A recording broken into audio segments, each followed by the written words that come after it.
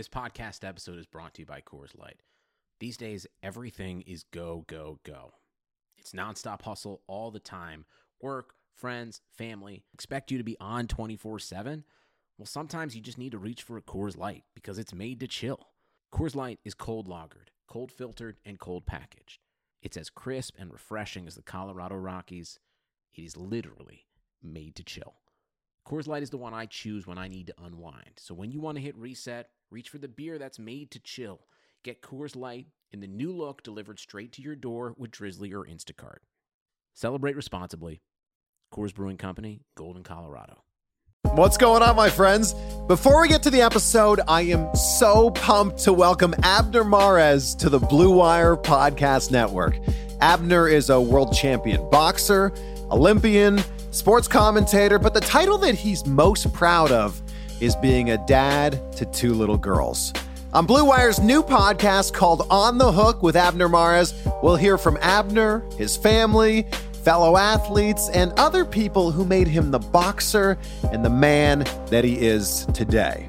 They'll chat about topics like Abner's journey from being a kid on the streets to becoming a boxing champ, as well as sports, music, culture, and family life. You can listen to On the Hook with Abner Mares wherever you're listening to this podcast right now.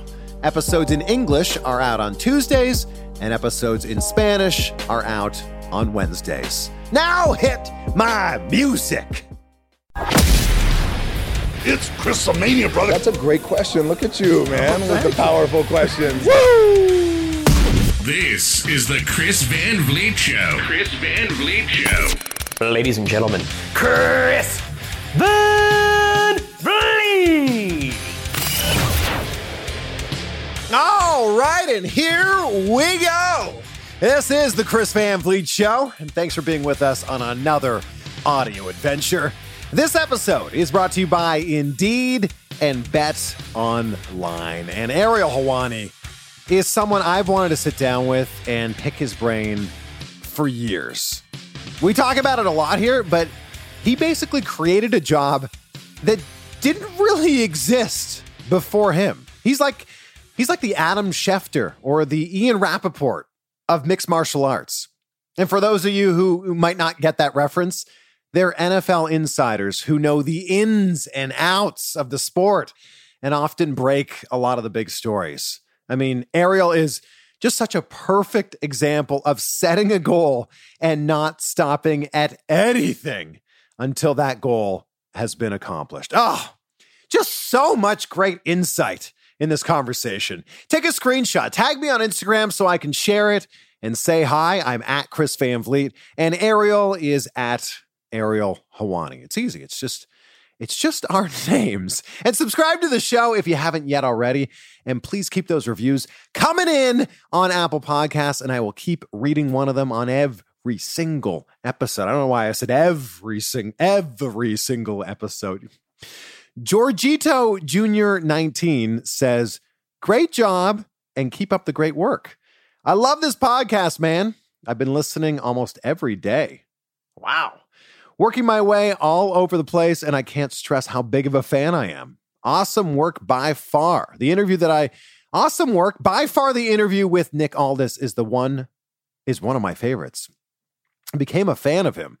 Keep doing what you do. One step closer to 2,000 reviews. Well, yes, sir. And thank you very much for that review. And yes, we are creeping ever so close to 2,000 reviews. Right now, we are at 1,212. We're at 1212, but we've got lots of time to reach that goal of 2,000 reviews. The goal is to hit that by my birthday of next year. So May 19th, 2021. So if you're listening to this in the future and it's past May 19th, 2021, I'm assuming we already have 2,000 reviews, but I hope that you're also enjoying this podcast on like your hologram phone or the chip that's implanted in your head or something.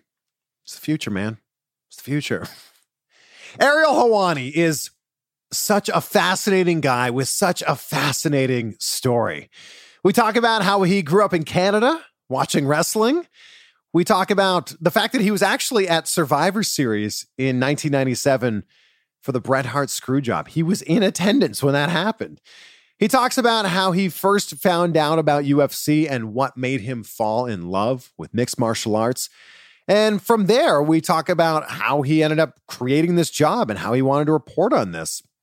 He went from Canada to going to school in the US. He went to school in Syracuse and kind of just built this whole thing up for himself. We talk about his favorite UFC feuds, his friendship with Daniel Cormier, and whether or not he thinks Brock Lesnar will ever fight again. So here we go. Give it up for Ariel Helwani. Well, it's a pleasure to be chatting with you. Thank you so much for doing this, sir. My pleasure. Thank you for having me. I feel like UFC is one of the, few sports that's really been thriving with everything that's been going on over the last 6-7 months. So what's COVID look like for you?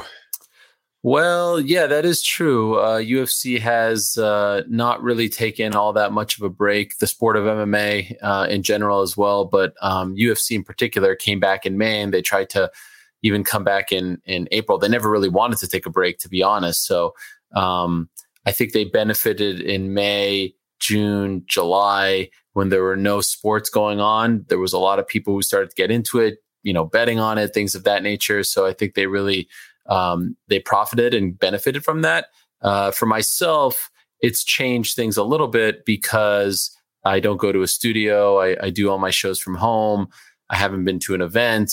Now there's pluses and minuses to that, not having to get on a plane all the time, being with my family, things of that nature are all great things. You do sort of miss the big event, the feel, Las Vegas, the crowd, the energy, the buzz, all that stuff and more. But for the most part, I don't think I can complain all that much, to be honest. I think there are other people who, certainly have a reason to be upset and complain. Thank God my family's healthy. Everyone's good. I still have a job, so nothing to complain about.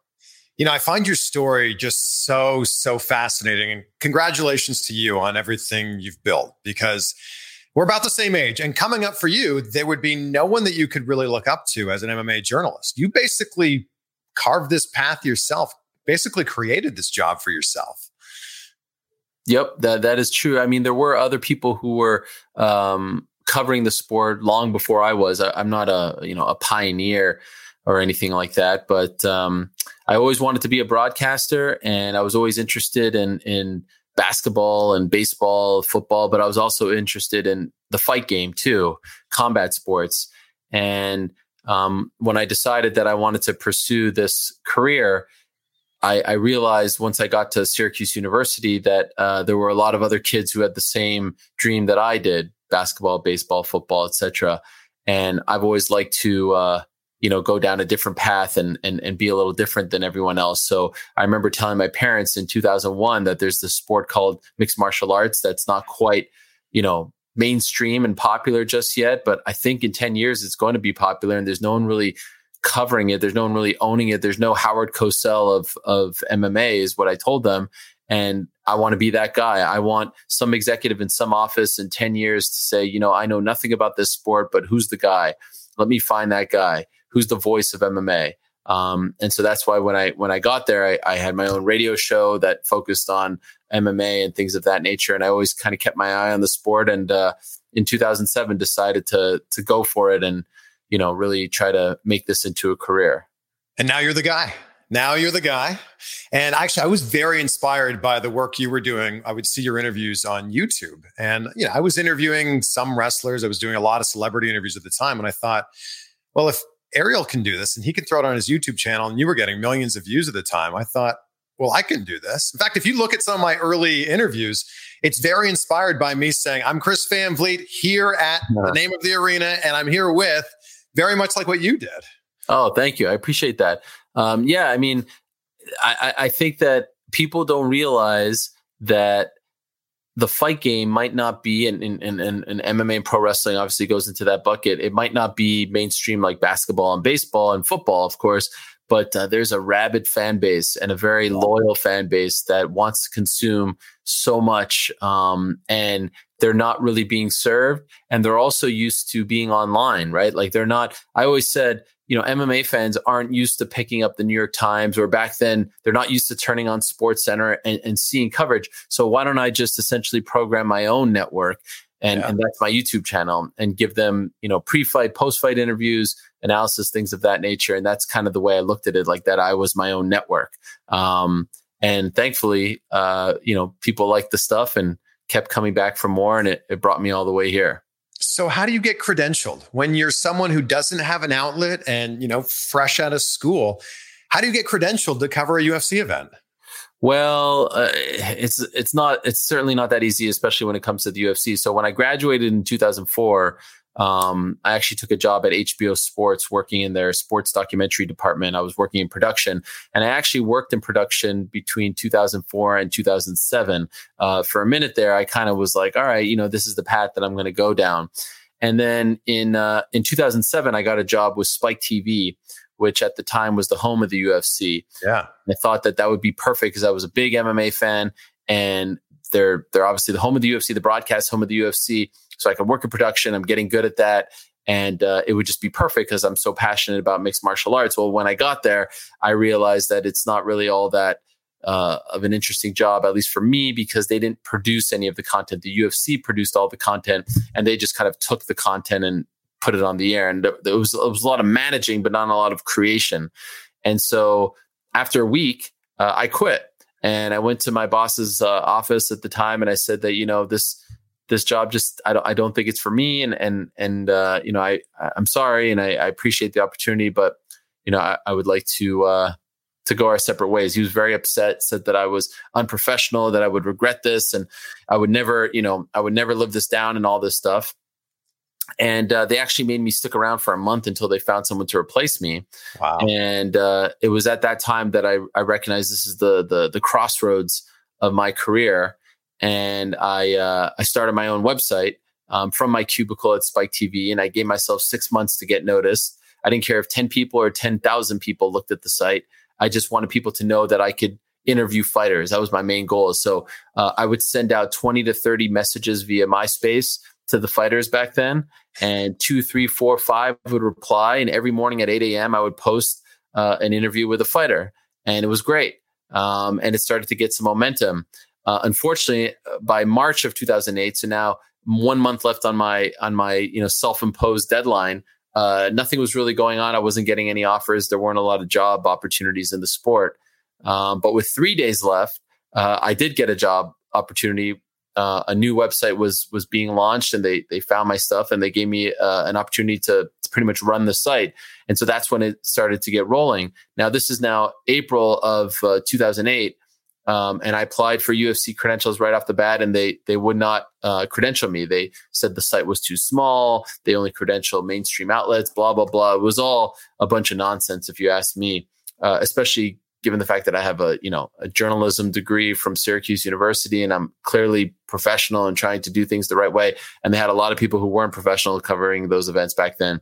And then 6 or so months later, Kevin Ioli of Yahoo Sports actually spoke to Dana White and said, there's this kid who's doing a great job of covering the sport, and you guys aren't credentialing him.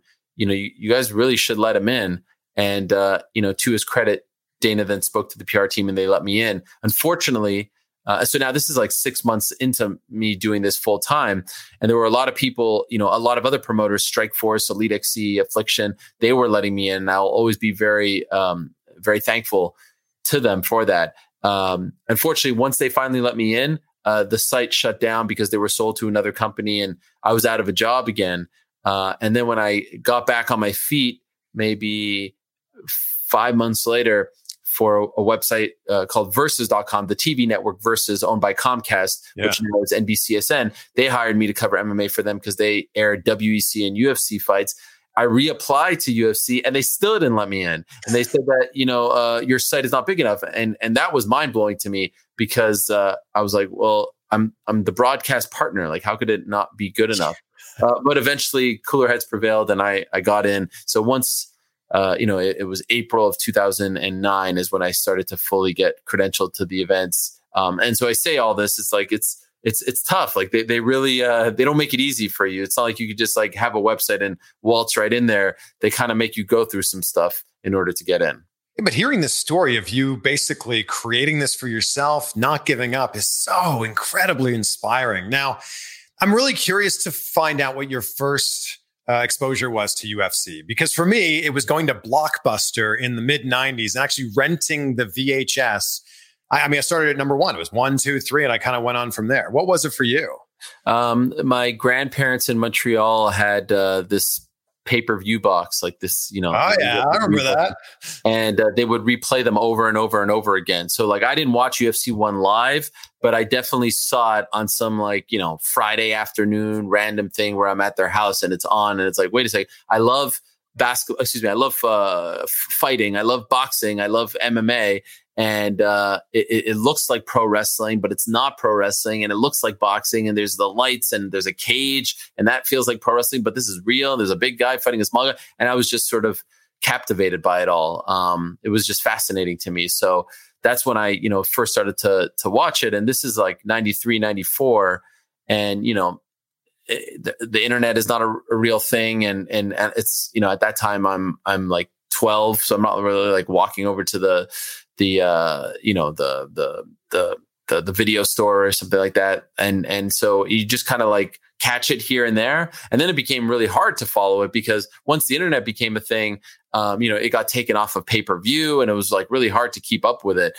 But I'll never forget being in my dorm room in 2002, and I was watching a show called The Best Damn Sports Show, period. It was on Fox Sports Net. Yeah, I remember that. Yeah, and Tito Ortiz and Ken Shamrock were on, and I was blown away that they would be covering those guys, right? Like UFC fighters on a sports show with John Sally and Rob Dibble and people like that. Like, wow, this is amazing. And that's when the light really went off my head. It's like, there's something here. Like, people are starting to notice this sport, and I feel like it's gaining momentum. And I just kind of always remember where exactly I was when I was flipping through the channels. I saw them. I was like, wow, something is happening here.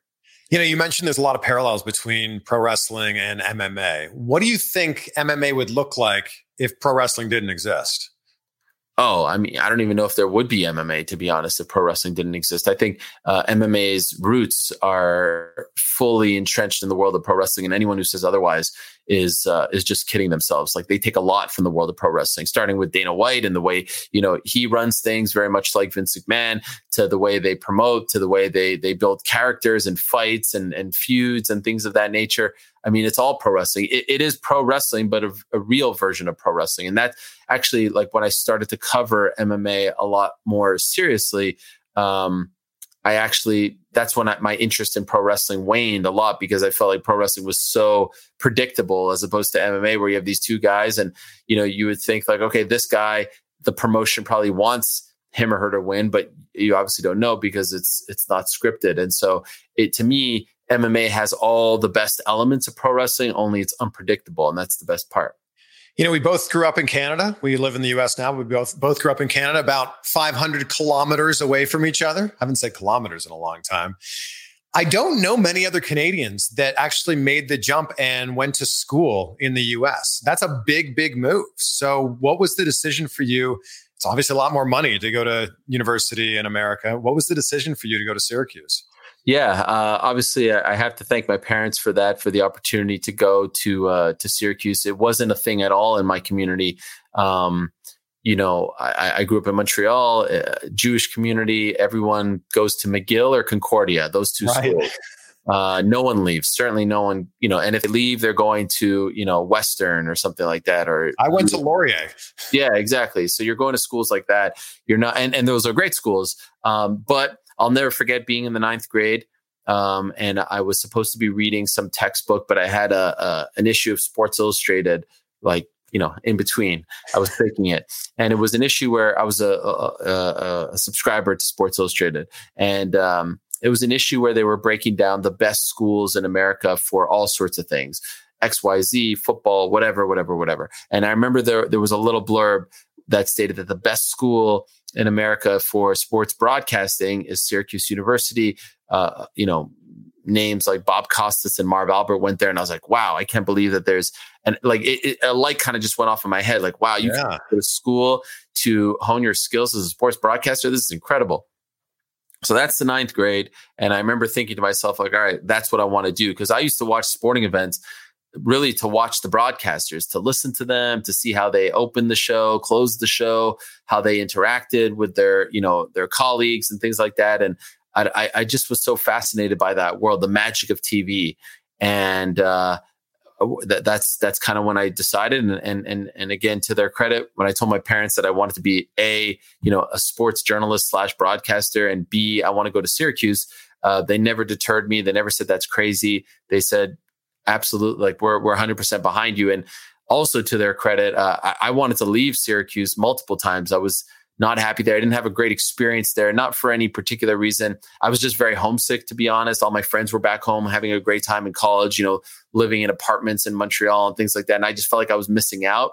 And there were plenty of times where I wanted to go back home or not return. And they didn't let me quit. And that would have been the biggest regret of my life. So getting to go to Syracuse and then graduating from Syracuse, that allowed me to get a visa to work in the United States, and kind of on it goes. And I don't know if I'm here if I don't go to Syracuse first. Wow. It's like one of those things where it's like the butterfly effect. One thing leads to another, leads to another. Yeah. And growing up in Montreal, do you speak fluent French? Yeah. So I actually, when I was a young kid, maybe, up until 4 or 5, I could only speak French. I was 100% francophone.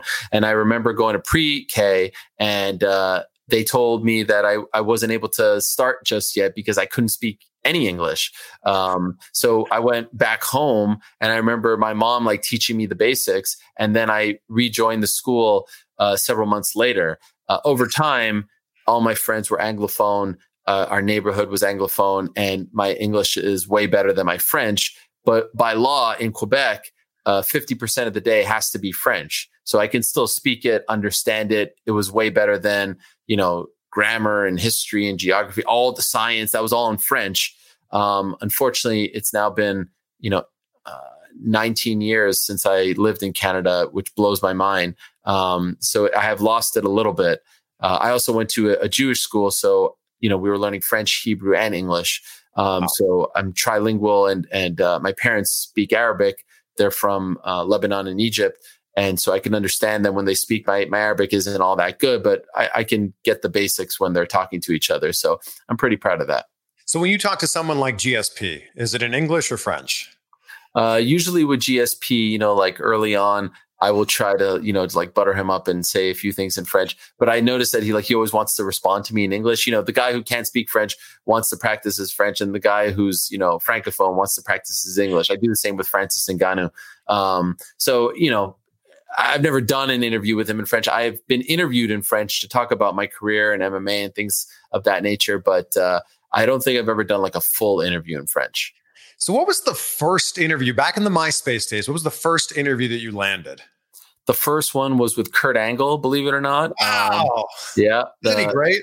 Yeah. I actually met Kurt Angle prior to becoming a journalist. I met him because I was working for a production company that was doing stuff for Spike TV. And he was with TNA at the time. And we did a little promo skit for them in Orlando at Universal Studio. And I wrote it, and we hit it off. And he actually tried to get me a job on the writing team for TNA, but that wasn't really of interest to me. And, I'd have to move to Nashville and all this stuff. So it didn't really make all that much sense. But then we kept in touch. And when I launched the website, he was my first interview. He was obviously a big name, and he had just gotten arrested for a DWI. And so this was his first interview explaining what happened. And I'll never forget, it was an hour-long interview. And Dave Meltzer, the Wrestling Observer, wrote a huge recap of it. And I was like, oh my God, I can't believe this is my first interview on my site that I'm launching.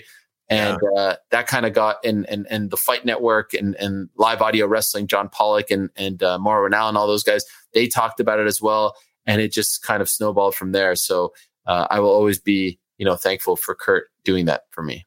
So what was the first MMA fighter that you interviewed, or who was the first one? That's a good question. Well, okay. So when I talk about that Kurt Angle stuff, it excludes, when I was doing it in college, right? When I had my radio show, back when I had the radio show, Bruce Buffer was on, who's the voice of the UFC, Dan Severn, Don Fry, talk to people like that. Yeah. In the new era, I would have to go back. Like when I started to do this full time, I'd have to go back because honestly, I don't even remember. There was so many of them. Yeah, there's been a lot. But it was great because, I would write to these guys on MySpace, and over time, Tito Ortiz and Chuck Liddell and GSP, they would write me back and they would do interviews. Like the biggest names would write me back. And people were starting to, it was tough to get the word out about the interviews. So I would email them to people and maybe annoy them. But slowly but surely, the message boards were really starting to pay attention and give me props. And it was really starting to, to snowball to the point where I started to feel confident that I could actually do this for a living. Even though sports may have taken a little bit of a break in 2020, your business didn't. You have to keep moving, and that makes hiring more important than ever. Indeed is here to help. Indeed.com is the #1 job site in the world because Indeed gets you the best people fast.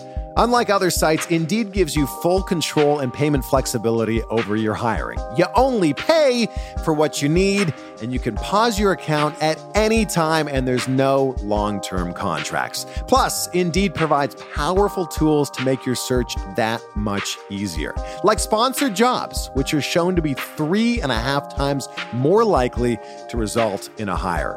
With 73% of online job seekers visiting Indeed each month, Indeed is going to get you the important hire that you need, just like they have for over 3 million businesses. And right now, Indeed is offering listeners of our show a free $75 credit to boost your job post, which means more quality candidates will see it fast. Try Indeed out with a free $75 credit at Indeed.com/Blue Wire. This is their best offer available anywhere. So go right now to Indeed.com/Blue Wire. Terms and conditions apply. Offer valid through December 31st. And the wait is over, my friends. We finally have football again. Now, you may not be at a game this year, but you can still be in on the action at BetOnline. BetOnline is going the extra mile to make sure that you can get in on every possible chance to win this season. From game spreads and totals to team, player, and coaching props, BetOnline gives you more options to wager than anywhere else. You can get in on their season opening bonuses today and start off by wagering on wins, division, and championship futures. You can do it all day, every day. So head to BetOnline today and take advantage of all the great sign-up bonuses. Don't forget to use the promo code BLUEWIRE at betonline.ag. That's Blue Wire, all one word. BetOnline, your online sportsbook experts. Now, with all the interviews you've done, what's been the scariest interview moment that you've had?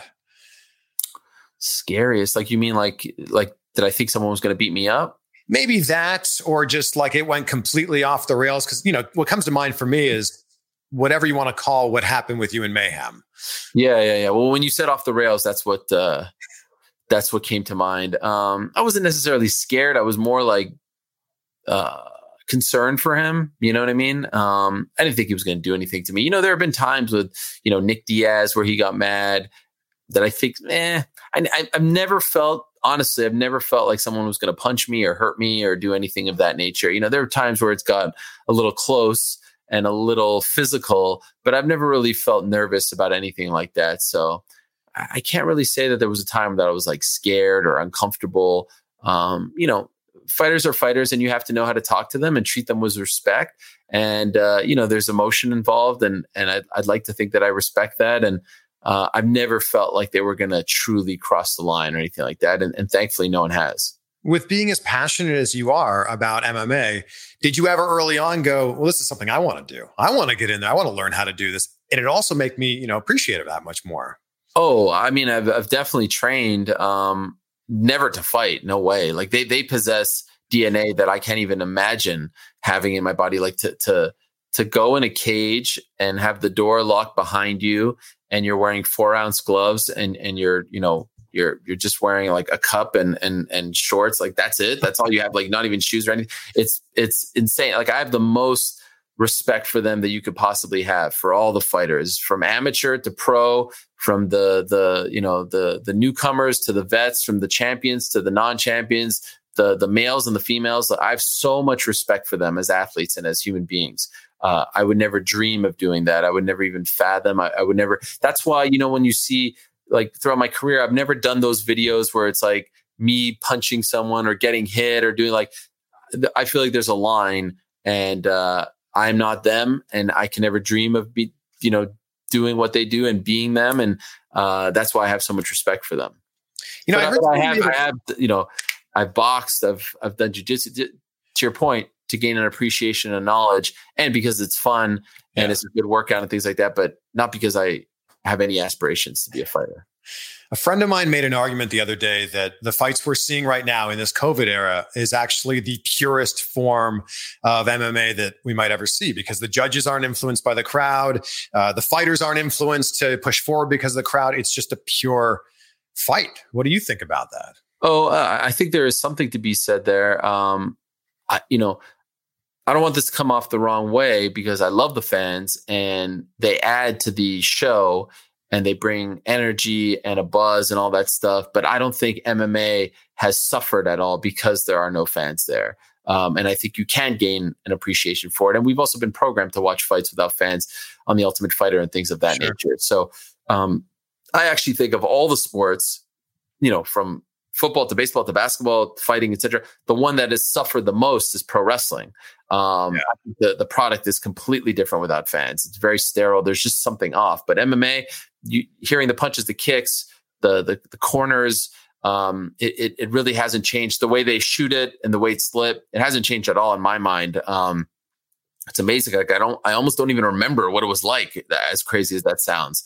But yeah, so I can understand why someone has a greater appreciation. And I've not heard from one person who, as far as fans go, or journalists or anything like that, who have said they're like, oh, I can't watch it. It's just not the same. In fact, I've heard from fighters who say they like it better. I just spoke to Israel Adesanya, who said he likes it better because there's no one screaming out, crazy things in the middle of the fight. So I could definitely see someone saying that.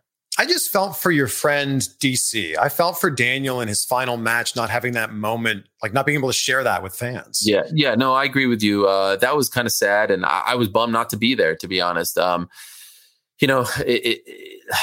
these guys deserve to be fighting in a 30,000 seat arena or something like that. Packed crowd, people going nuts. Like, they all deserve it, each and every one of them. But amazingly, DC didn't seem to mind. I think he was bummed that his family couldn't be there.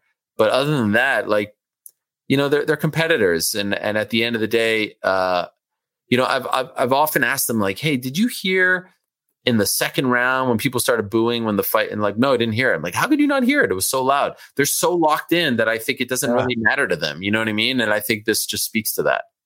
What do you think what is your favorite MMA feud of all time? Oh my, there's a lot that come to mind. I mean, right up there is DC and Jones. Because it was so personal and they're just such incredible fighters. Those are the kind of guys that I think that, like, when they're 65 or 70, they'll never see eye to eye. They'll never be on the same page. And it felt real, right? It felt authentic. Yeah. Conor Nate is a great one. I don't know if I put Khabib and Conor in that one, because that one just feels like too mean. It's just like there's a line, and I felt like that one crossed the line, and it was a lot. It was a lot to handle. So I would probably put those two, and then going back to the old days, obviously Chuck and Tito, tremendous. Chuck and Randy, tremendous. GSP and BJ Penn, GSP and Matt Hughes was incredible. GSP and Matt Serra was also incredible. Tito and Ken Shamrock was amazing. Tito and Ken Shamrock, Brock and Frank Mir was incredible. So there's obviously been a lot, but those are a few that come to mind. How much, you watched a lot of pro wrestling growing up, right? A ton, yeah. Not so much anymore, but yeah, a ton. Like, I watched basically from 1985 or so to 1993-ish, and then I took a break till 97. I attended the Survivor Series, the Montreal Screwjob. I was in attendance, and but I knew nothing about it. I was taking a driving lesson with my buddy, and I knew nothing about it. And he's like, "Oh man, you need to get back into wrestling. Wrestling is great now." And I'm like, I was really getting into basketball then and stuff like that. And I was like, what? He's like, well, Survivor Series is coming to the Molson Center, which is now the Bell Center in Montreal. And I at the time, I pay attention to these things. A pay-per-view never came to Montreal. And I always thought that was weird. I was like, wow, a pay-per-view, like one of the big pay-per-views coming to Montreal. I want to go to that, even though I knew nothing. I didn't know about the Shawn Michaels, Bret Hart feud. I knew nothing about what was going on.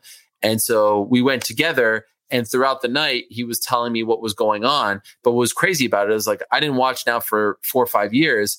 And so I totally missed everyone bringing a sign to the arena, like the oddities and like Sable and all this stuff. I was like, what is this? This is a completely different product than Kane. Like I missed all that. And I get there and it's like, holy, like this thing is an explosion of personality and characters. And it was just so much energy. And then of course the screw job happens and he explains to me what's going on. And I remember going back home that night on a Sunday night and going on the internet. And now this is like the infancy of the internet, right? Like 97. And going on the websites and reading the backstory. And I was like, wow, there's like this whole other part of pro wrestling that I didn't know about. And that's what got me back into it, through the Attitude Era and all that stuff. And then really where I started to, kind of move on from it was, for me, at least, like the Chris Benoit death. I kind of remember that being a moment where I was like, I don't know how much I want to watch this anymore. When you were at the Molson Center watching the screw job, you must have been so confused by that ending. Oh, yeah. I was totally confused. I mean, honestly, like you're all the way at the top. We did not have good seats whatsoever. So like, it's hard to tell, right? Like, did he tap? Did he not tap? Did he verbally tap? Like, the announcers help out a lot. Yeah. But then when he's sticking around and he's breaking everything and he's doing WCW and you're like, oh, wow, something's happening here. You know what I mean? And this doesn't feel like it's a part of the skit or, the script, I should say.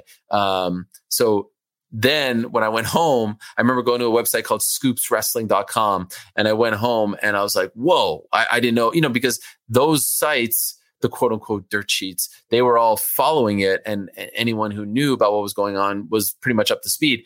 I had no idea. And that's really like, that sort of, like I said, the realism of it all really fascinated me. And then I started to watch Monday Night Raw and all that stuff. That was it for a lot of people. That was kind of like, that kind of jump-started the Attitude Era. It certainly created the Mr. McMahon character, which we still have 23 years later. Yeah, no, who would have thought? Like the Brett Screwed Brett interview with JR is historic. And you might remember this. There was a show on TSN back in the day, Off the Record, with Landsberg, and he would have those quote unquote shoot interviews. And it was really cool that a mainstream sports show is talking to Vince or Bret Hart, out of character, Stone Cold, The Undertaker. And I actually think for Canadians that helped a lot of us our age really get into pro wrestling as well. There were some weird times when like Raw would be on at like 1 a.m. on TSN and that was kind of strange, but I was always a WWF/E guy, not really a WCW guy, to be honest. Until the end of WCW fascinated me because they were like a sinking ship and just throwing anything at the wall. But like when they were both coming up, like when it was NWO versus, slash WCW versus WWE, I was very much pro WWF/WWE.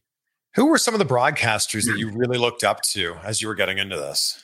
We're not talking wrestling here. We're just talking be all across the board here. Yeah. My favorites growing up were Marv Albert, the NBA announcer, primarily because he was the voice of the Knicks, and I loved the Knicks growing up. Bob Costas as well. I just thought he was incredible with his words and his demeanor and his poise and the way he spoke. I mean, it was just all so captivating. There was a longtime announcer for the Montreal Expos. I grew up an Expos fan named Dave Van Horn, who I like very much. He now calls Marlins games. So those are kind of like the three main guys that I really like. But, I just loved all of them. Like there was like Dick Irvin, who was doing Montreal Canadiens games, and, the NFL guys like Pat Summerall and John Madden were great, and Ahmad Rashad. Like they all fascinated me. But if I had to pick like my top two, basically, it was Costas and Marv Albert. It's great though hearing you name some Canadian broadcasters, because every time I'm on the other side of this being interviewed and I list off people like George Strombolopoulos. Legend. But people here don't know who he is. Yeah, well, he had that show on CNN for a minute. A few years that's right. ago. Yeah, George was great. I'm a big fan of his. I actually interviewed him at one of my first ever UFC events. It was UFC 83 in Montreal, and he was there to support GSP. And I saw him outside the hotel. I wasn't credentialed, but I was there just kind of hanging at the hotel trying to interview people, and I interviewed him, and that was a big thrill. Yeah, George Stroumboulopoulos is great. Rick the Temp, legend from Much Music back in the day. So yeah, I grew up with all those guys as well, and I think, like the Hockey Night in Canada was incredible. I mean, obviously Ron McLean and, the whole crew that does Hockey Night in Canada and CFL. Like I watched all of that stuff, and I was very proud. Even now, like Dan Shulman, who does Toronto Blue Jays broadcast, I'm a big fan of his. I try to listen to everyone, and honestly, I don't think I'm 1/10 as good as these people are, but I try to listen and emulate and study and just, I honestly admire so many of them. I'm very fascinated still to this day with the world of broadcasting and the way people call games or do podcasts or, anything. That whole world is just very interesting to me. Well, you're very good at what you do. And I'm very curious to know what your process looks like going into both a show and going into an interview. Believe it or not, I don't really have a process, because first of all, when I'm interviewing MMA fighters, like if you told me right now, Conor McGregor is going to walk in that door, you need to interview him right now, I'm ready. You know what I mean? Like I have a weird mind when it comes to this stuff. So like, I feel like I have compartments in my brain, and all I have to do is open up the Conor compartment and we're good to go. If The Undertaker walked into this room, or Stone Cold, or Kevin Durant, or LeBron James, I feel like I could do it right now. Because I'm constantly reading and learning and studying and all this stuff. Now, if you told me that Jimmy Johnson, the NASCAR race car driver, is walking in, okay, I might need 10 to 15 minutes to just brush up because I'm not, well-versed in that world. But I don't write questions. I haven't since I was in college, because my feeling is like, let's say we were going out for lunch or coffee or something. Yeah. I'm not bringing a sheet of questions. We're talking, we're conversing. You're saying something, I'm responding. I'm picking up on something. I'm asking a follow-up. You're asking a follow-up. That's just how people communicate. And so I'd rather do it that way than be like, okay, question 3, what happened? Blah, blah, blah. Like I need to know these things, as opposed to having to write them down. So that's kind of the way I am. But, I'm also kind of lying when I say I have no process, because like when we're done here, I'll be on the internet and I'm reading stuff, and that's all part of the process, right? Like it's not like I just show up, I watch the fights, you'll take notes and things like that. But it's not like, okay, I'm interviewing Adesanya, I'm going to sit down and write X, Y, and Z. To me, I don't feel like that works. And by the way, sometimes that's bitten me in the butt. I forget things, and I get really mad at myself, and I say I'll never live this down, and you suck, and you should be writing things, and I'm just kind of really hard on myself as well. But for the most part, that's pretty much it. Like I just always feel like you need to always be prepared, right? You need to always be ready. You need to be watching and studying and knowing what you're talking about, and if you have that confidence, you'll be okay. You mentioned The Undertaker, and you had that viral moment that even if you weren't a UFC fan, you've seen that video of you interviewing The Undertaker. Brock walks by, and it actually, I credit you for this. It ended up leading to the WrestleMania matches. Yeah, although many years later, I don't know why they didn't capitalize on it right away. But it was kind of cool because that happened in 2010, October of 2010. And then in 2015, they finally met at SummerSlam. And Paul Heyman asked me to do like some sort of video for him for his Heyman Hustle website that he had before he came back to WWE full time. And that was cool. I was like, wow, I can't believe Paul Heyman wants me to do a video for Brock versus Taker. Like, who would have ever thought this would be a thing? So yeah, no, that was insane. Like, I had no idea what was going on. I was not in on it. I'll never forget Bill Simmons tweeting about it the next day. I was blown away that this was a thing. And definitely one of the highlights of this journey so far. Do you think we'll see Brock back in UFC? Probably not. I think he's at this point too old, and I'm not saying like he can't be like too old for fighting. Like 43, I think he is off the top of my head. to go through a training camp and all that stuff. Like, he gets paid very well in the world of wrestling, and certainly is treated very well. I think there's a much greater chance. Like, I think that window closed a couple of years ago when he was flirting with it. Never say never with Brock, because he does a lot of things that, a lot of us thought he wouldn't do. But right now, I feel like there's a better chance he goes to pro wrestling or back to pro wrestling. I had Stipe on the show recently, and Stipe's like, yeah, I'd love to have that fight, but it'd be a really early night for me. And I'm like, yeah, you'd probably destroy him. Yeah, that would be like his version of Mayweather McGregor, where it'd be a fight where he would generate a lot of money and earn a lot of money, but an easier fight for him than, say, Francis. At this point, Brock was always raw and always relied on his wrestling and his brute strength and force. But now at 43 and with a guy like Stipe, who's got great takedown defense, but also is a great striker, I don't see him giving it, any kind of trouble whatsoever. I feel like Brock cuts much better promos in UFC than he ever did in wrestling. I 100% agree with that. I think because it's real, right? It's all off emotion and not off a script. I think Heyman helped him greatly in the world of pro wrestling, but like when he's fired up about beating Frank Mir, that is legit. That is real emotion. And probably his most, memorable one was the one after UFC 100, where he talked about Coors Light and his wife and all this stuff. And like that, I'll never forget him going up to the cage and going like, and he just looked like a caged animal. It was frightening, but what a moment that was, not only for him, but for the sport as well. UFC 100 and Brock Lesnar wins in that fashion. So yeah, I agree. And it goes to show, I think, what a lot of people have said for a lot of years, which is, it's probably better if you let these guys go a little off the cuff as opposed to just reading off a script or trying to memorize lines. So MMA's come so far in the last 20 years. What do you see it looking like in the next 20? Oh my. Yeah, it has come a long way. And I think it's going to change a lot. I still think that we're in the leather helmet days. Like, if we're going to equate this to football, when they were wearing leather helmets in like the 30s, I still think that we're in that era of mixed martial arts. Who would have thought that ESPN would be the broadcast home of the UFC? Yeah. I think a few years ago, no one thought that would be the case. I think where it's really going to evolve is on the business side of things.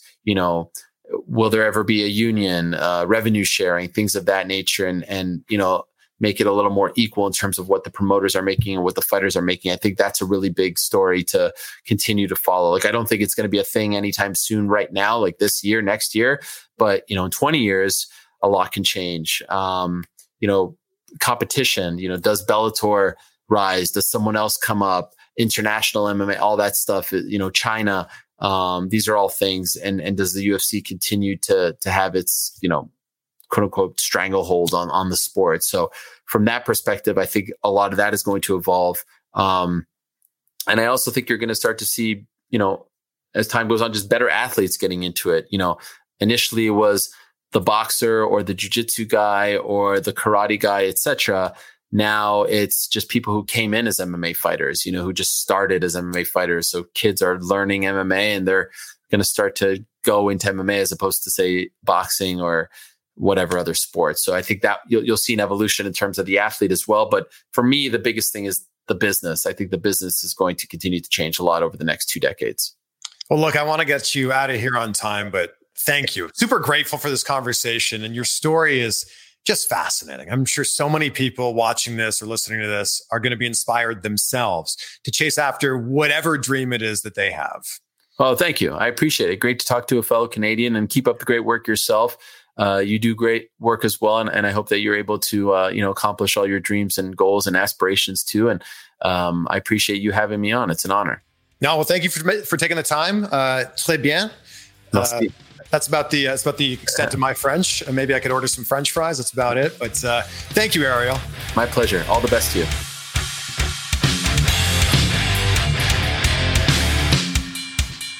Ariel Helwani, my friends. Hope you enjoyed this one. Snap a screenshot. Tag us both. Let us know that you're listening. It's just our names. I'm at Chris Van Vliet. He is at Ariel Helwani. And I'm honestly not sure if I'd be doing these interviews now if it wasn't for me seeing Ariel's interviews like 9 years ago on YouTube. So even though he didn't mean to inspire me, yeah, he did. big time. I mean, I've been doing interviews almost my entire career, a lot of celebrity interviews, interviewing musicians and actors and comedians. But when I saw him doing these interviews from these events, I thought I could go to events. I can interview wrestlers. I can interview mixed martial artists. And man, here we are now. So I hope that you too found some inspiration from hearing his story. And I just found it so interesting when he said that we're still in the leather helmet era of the UFC. And I guess when you think about it, I mean, a ton has changed in mixed martial arts between 2000 and 2020.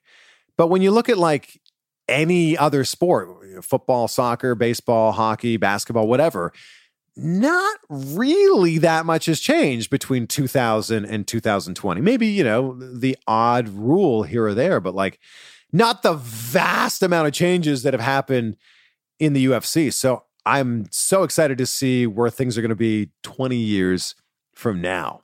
And again, just really, really pumped to be able to have this conversation with Ariel Helwani. And I'm so excited to see what the next 20 years of his career look like with the drive that he has. Winston Churchill once said, "A pessimist sees the difficulty in every opportunity. An optimist sees the opportunity in every difficulty." Be great. Be grateful, my friends. Have a great weekend, and we'll see you next week.